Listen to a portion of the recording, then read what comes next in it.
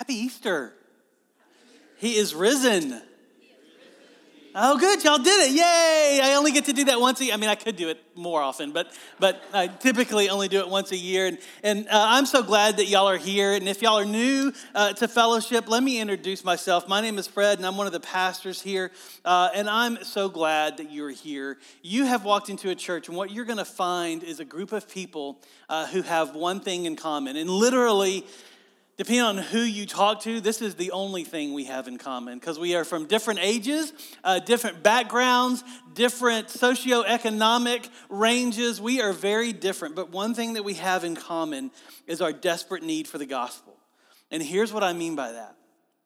Everything that our faith is centered on, everything that the Christian faith is centered on, we're going to talk about today. Because we're going to talk about the resurrection, the fact that Jesus died on the cross and rose from the dead 3 days later. That's called the resurrection. And as a matter of fact, the resurrection is so central to our faith. There's a writer in the New Testament called Paul, and what he said is he said that if the resurrection didn't happen, then we are fools, and we have no business being here together. That's how central what we're going to talk about today is. But I'm also going to be honest with you and show you what we're going to see, because this is such a big deal, this idea of Jesus raising from the dead. It's such a big deal that and as a pastor, this is a little bit hard for me to say, but it's true. But it's such a big deal that we're going to see two people today in Scripture struggle with this reality, the fact that the resurrection is hard to believe, right? Because somebody raising from the dead is hard to believe. And let's just get that out there, right? The resurrection is hard to believe. And I know some of you are here today and you don't believe it. That's okay. You're not alone. And when I say you're not alone, I mean you're really not alone. We're going to see two people walk away from the resurrection. And maybe this is where you are. Maybe you've experienced church in some place where the resurrection is central, and maybe something or maybe someone has caused you to step back or step away. And you're going to resonate with these two people that we're going to see in our passage today.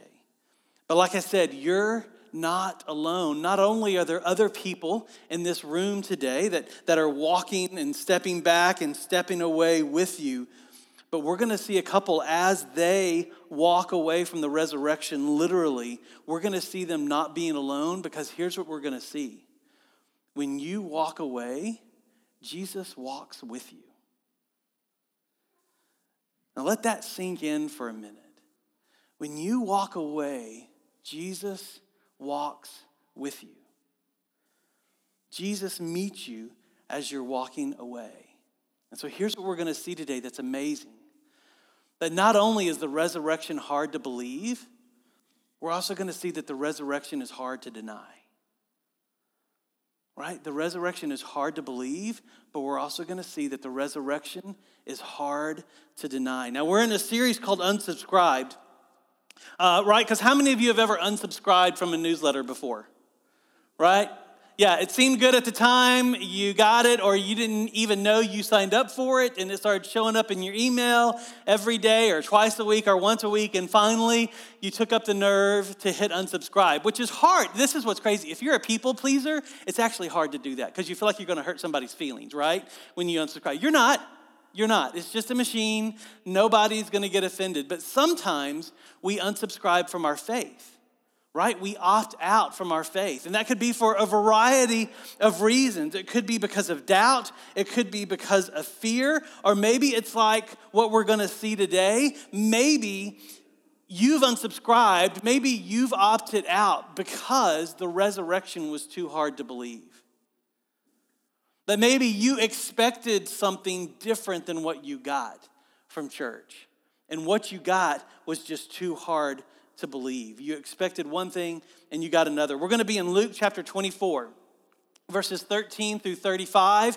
If you need a Bible, there's one in front of you, and it's on page 732 in that Bible, or you can also download the Bible app, and we're in there. If you download the Bible app, that's what it's called, the Bible app, click on events and click on Fellowship Asheville, and our scripture is there today. Our announcements are there today. You can even fill out a Connect card there online. And as you're turning there, I want to catch you up where we are in history in Luke chapter 24, because Jesus has already suffered through trials. If you know the story of Jesus, he had these 12 disciples, these 12 men that he taught how to live this new covenant, this Christian faith. And he knew that he was going to be crucified. And he kept telling them he's going to be crucified, but for some reason, they didn't believe it. They expected one thing, and he gave them another. And sure enough, the night of the Passover, which is this Jewish festival that celebrates the deliverance of God, the deliverance of Israel from Egypt, they gather and they have this meal together. And if you've ever had a Passover, we had a Seder Passover here this week. And I'm going to tell you, it is a lot of food. And it is amazing to see the correlations between God delivering the nation of Israel from Egypt and God delivering us through Christ. And they got to enjoy that meal with Christ. Right? And then they had this meal, and that's when Judas was exposed as the betrayer, and so he left. And Jesus and the other disciples went to the garden to pray, and he told them to pray, and he stepped off to the side, and they all fell asleep, which if they did the Seder meal like most people do, they had 4 glasses of wine. So that's why they fell asleep, right? And so they're sound asleep. Jesus comes and wakes them up and goes back to pray, and then all of a sudden this mob shows up to arrest Jesus. And they do. And they lead him through different trials. He sees different judges and different government officials, and every single trial was unjust and unfair and off the books. And then on Friday, they crucified him like a criminal. And he died on the cross like a criminal, just as the scriptures said that he would. And he did that because he took on the punishment of our sin. Because he lived this perfect life and yet died the death of a criminal, so that we who haven't lived a perfect life can get the reward of his perfect life. And so he died on the cross, and then if you were one of the disciples, this was incredibly confusing to you. Because you thought he was going to take over, and he was going to be in peace, and he was going to bring Israel back to their righteous place in the world, and all of a sudden your leader is dead. And everything goes silent for 3 days. And they waited and they prayed, and some scattered. They didn't know what was going on. And then on the dawn of the 3rd day, some women went to the tomb, because the death happened so fast and the burial happened so fast that they couldn't prepare his body for a funeral. And so these women went to the tomb to do that, and the stone was rolled away, and the tomb was empty. And 2 angels sat on that tomb telling them that he is risen. And what's interesting, if you know anything about Jewish history, in the temple and in the tabernacle, in the most holy of places, was the Ark of the Covenant. And on that ark were 2 angels. And that ark was to remain closed. And the only person that could see that ark was the high priest. And yet when these women showed up, there are 2 angels sitting on this empty compartment, this empty tomb, because it's not like the Ark of the Covenant that was closed off and sealed. It is a new covenant, and it is open, and it is empty because Jesus is alive. And that's what these women saw. That's what these women experienced. And then they went back, and they told people that he had risen from the dead, just like he said. But like I said at the beginning, the resurrection is hard to believe, and not everyone believed them. Because look at these 2 in verse 13. Luke 24, verse 13. It says, that very day, 2 of them were going to a village named Emmaus, about 7 miles from Jerusalem. So here's what's happening. The reports of Jesus is alive is spreading, and these 2 people leave Jerusalem and head back home to Emmaus. Like the scripture says, it's about 7 miles away. And they leave the very day of the resurrection. And here's what we're going to see as we work through this passage. They had heard that Jesus is alive. So they didn't leave after the crucifixion. They heard that Jesus was alive. But here's the question I have is, who are these two people? Right? Last year I was studying this text just as in my own quiet time, my own devotion time. And when I got to this text about two people, I had some questions, because we'll notice a little bit later that these two people invite Jesus into their home, which means that these two people live together. And so here's the question I had. I had always thought that these two were two men on the road to Emmaus, right? How many of you think that? Thought that? Think that? Yeah, here's why. These pictures help us think that these are two men, right? You see all these wonderful paintings of Jesus walking with these two men, talking about the crucifixion and resurrection. But here's what I wondered as I got to the passage where they invited Jesus into their home. Why are these two men living together and inviting Jesus into their home?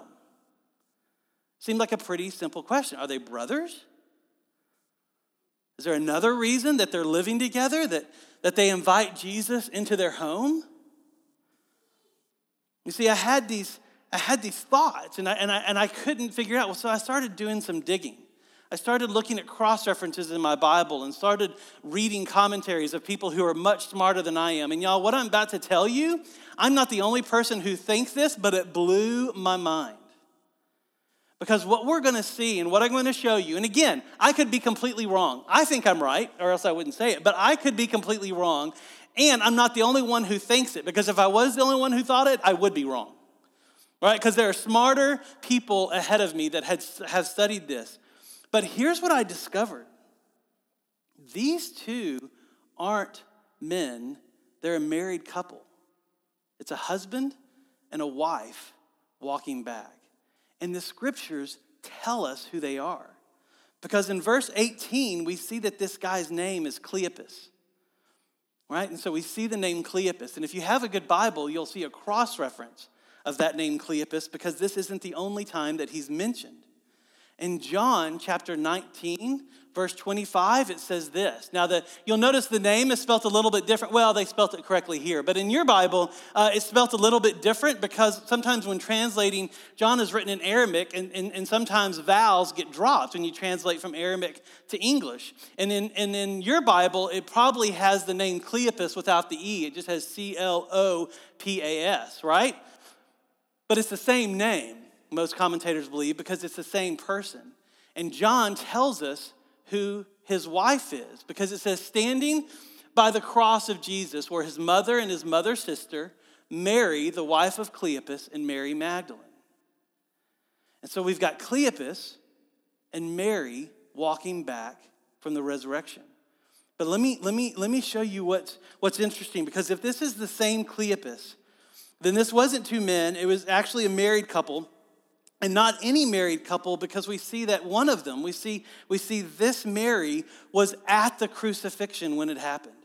She was there with the mother of Jesus. She was there with Jesus' sister. Some people think she could be, she was there with Mary's sister. Some people think that she could be Mary's sister, but it'd be odd to have two Marys in one family, right? So some people think it may be Mary's sister-in-law, that she's actually Joseph's sister, or some people think the comma's in the wrong place.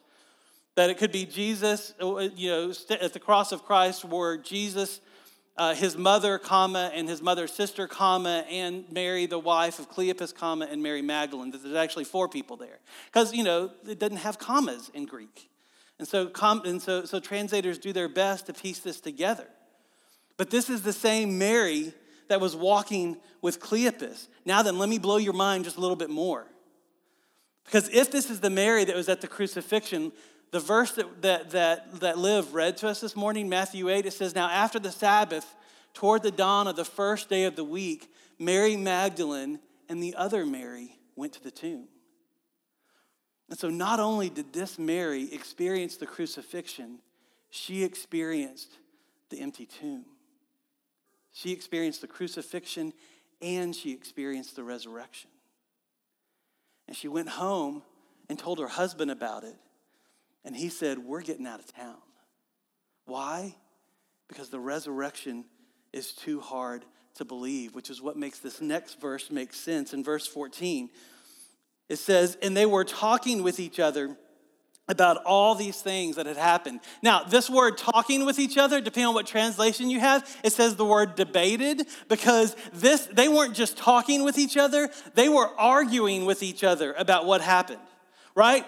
Those of you who are married, have you ever had an argument with your spouse?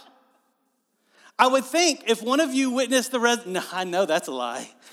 I know that's a lie. If one of you had experienced the resurrection and the other one hadn't, don't you think that would be a hot topic to talk about?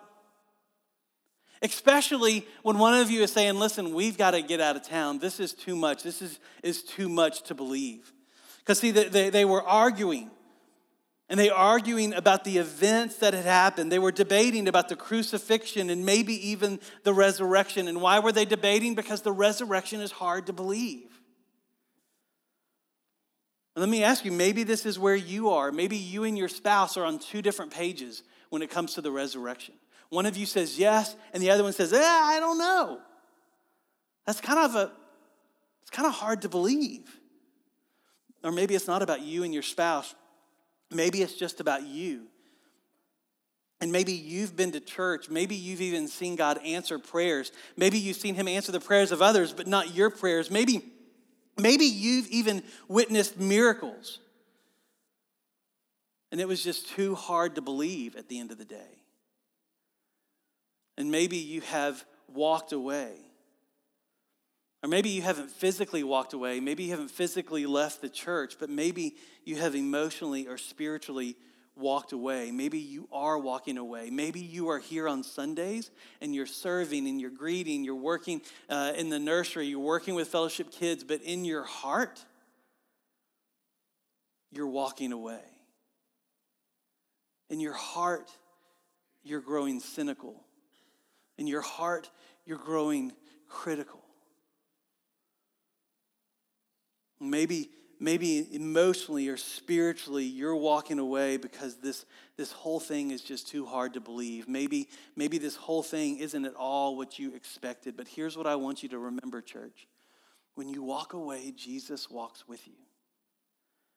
I heard this preacher one time talk about he and his wife, and this was early in their marriage, and they were having the conversation of taking divorce off the table, right? Because if you're married, divorce is no longer an option biblically. Like, you work through it. And he looked at his wife and he said, listen, one day you may leave me, but I need you to know that I'm probably going to go with you.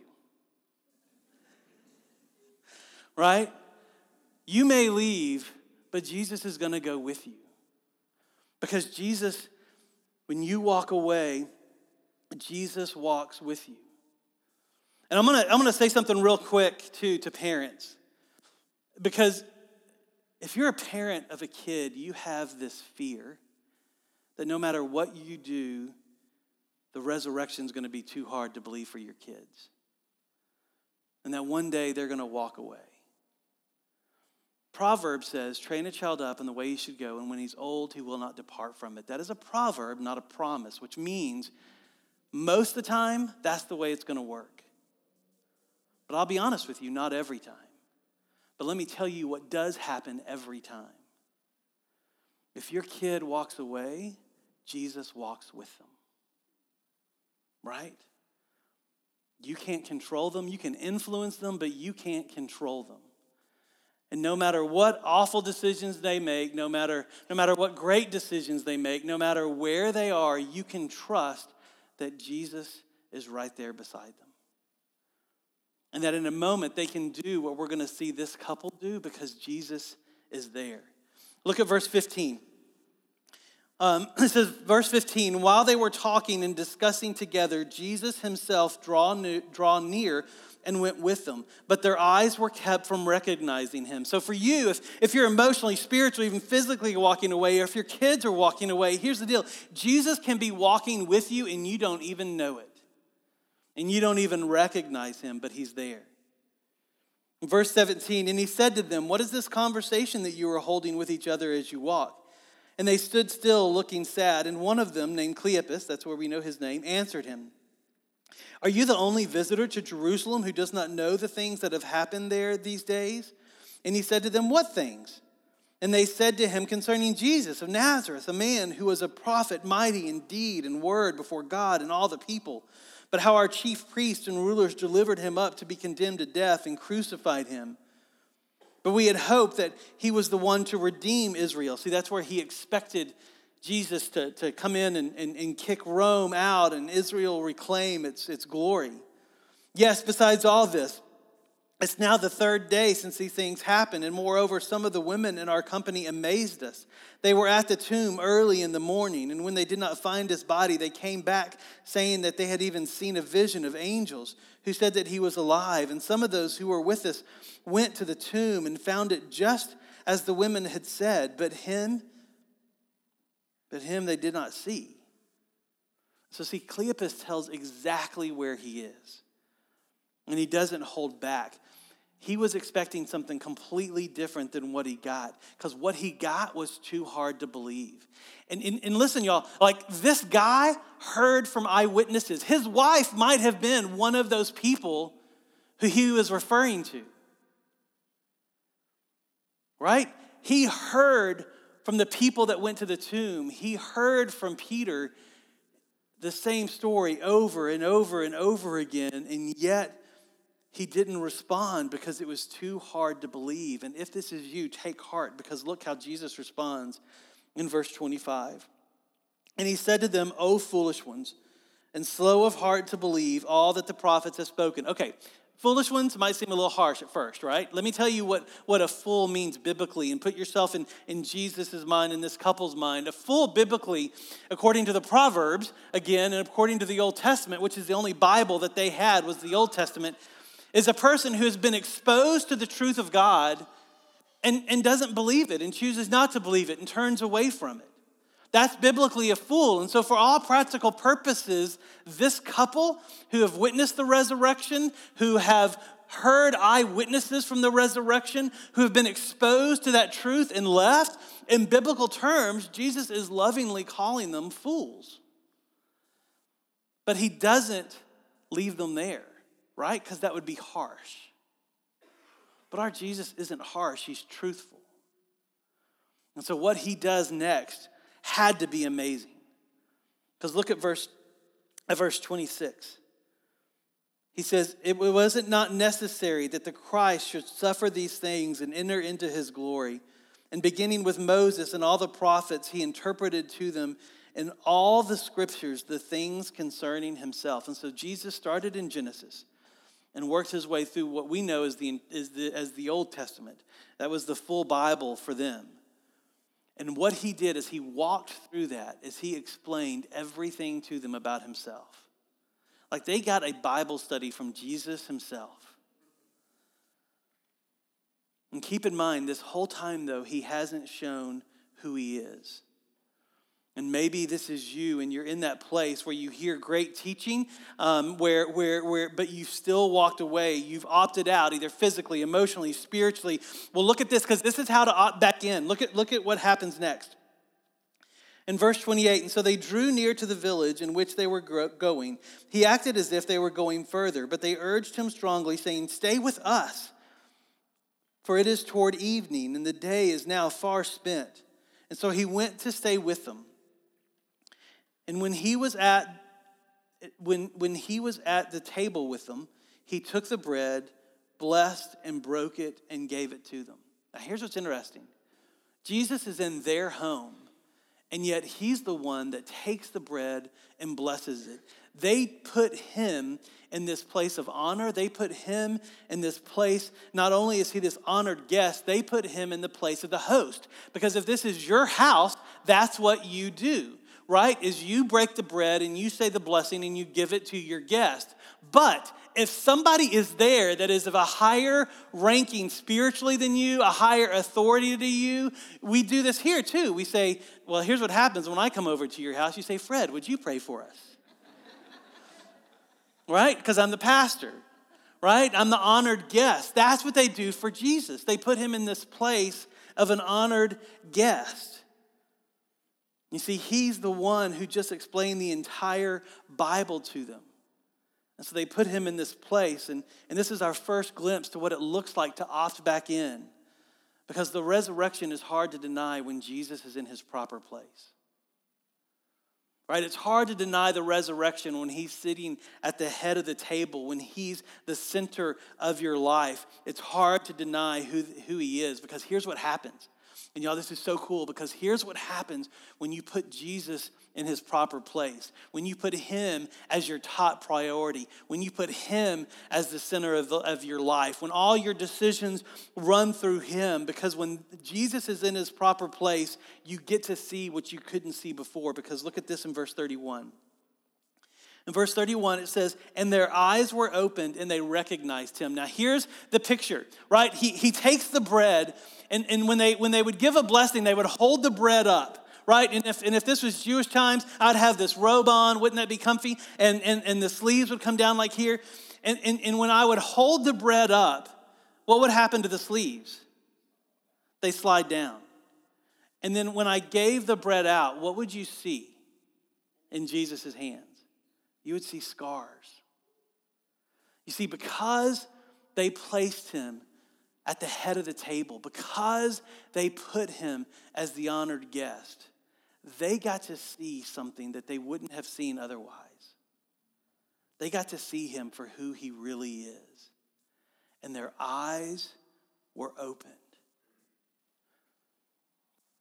You see, they couldn't have seen him unless they invited him to that place at honor at the table. And when they saw his scars, they realized he is alive. You see, and here's the deal. The resurrection is hard to believe when Jesus lives. All their theories just turn to fact real quick. All those rumors just turn to truth real quick.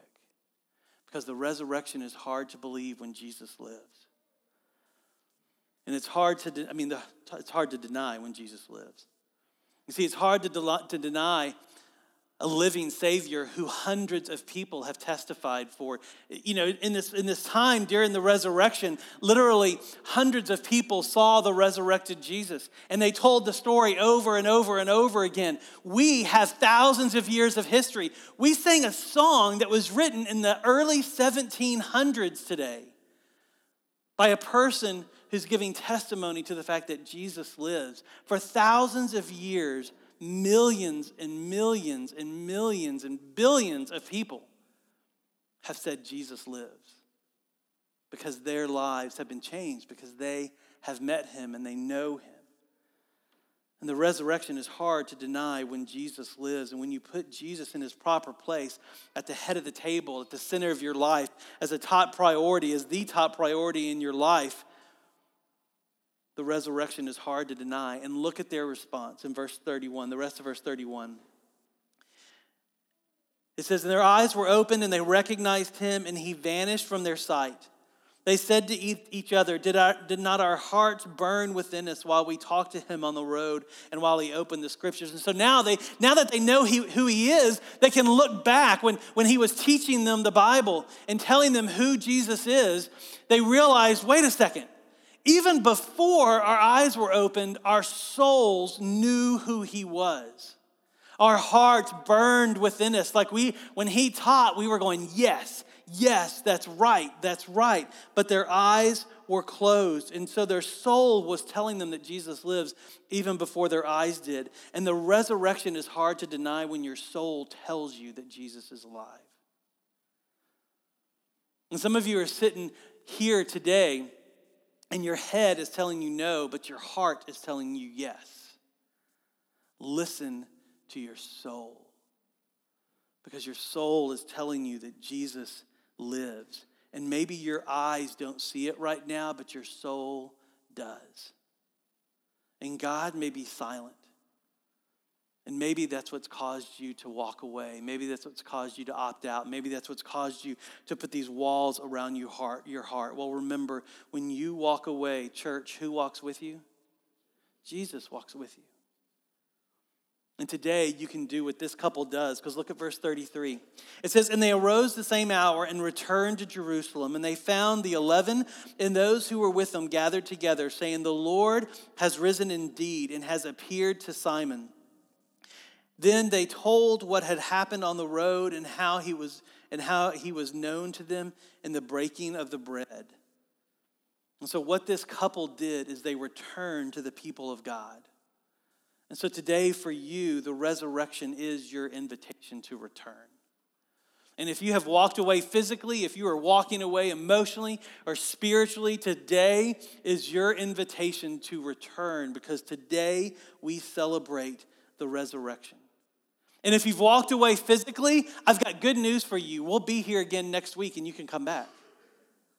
It's that easy, right? Just so you know, our service times are different regularly. We got a 9 and a 10:45. So if you're up at 8:30, we're going to put you as a greeter or something. Have you making coffee or something like that. All right, so 9 and 10:45, but you can return because we will be here next week. But here's the deal. Maybe you need to return emotionally. Maybe you need to return spiritually. Maybe you need to let that wall come down. Well, this is the good news of our gospel, because Jesus lives, and he's been walking with you this entire time. And at church, we use this word called repentance, and it means to turn. And so returning, like this couple, is simply turning to Jesus. It's turning to him. And so let today, church, be the day that you stop walking away, that you turn that cynicism into worship, that wall comes down, right? The stuff that you're using to replace Jesus in your life, you turn away from and turn to him. And we leave today with Jesus in his proper place, at the head of the table, right? In the center of our lives, as the top priority in our life. And we let him be the filter that we make decisions through. We let him be the filter that we live our life through, because he's always with us. And maybe today is the day that you simply turn to him, because he lives. Let's pray. Jesus,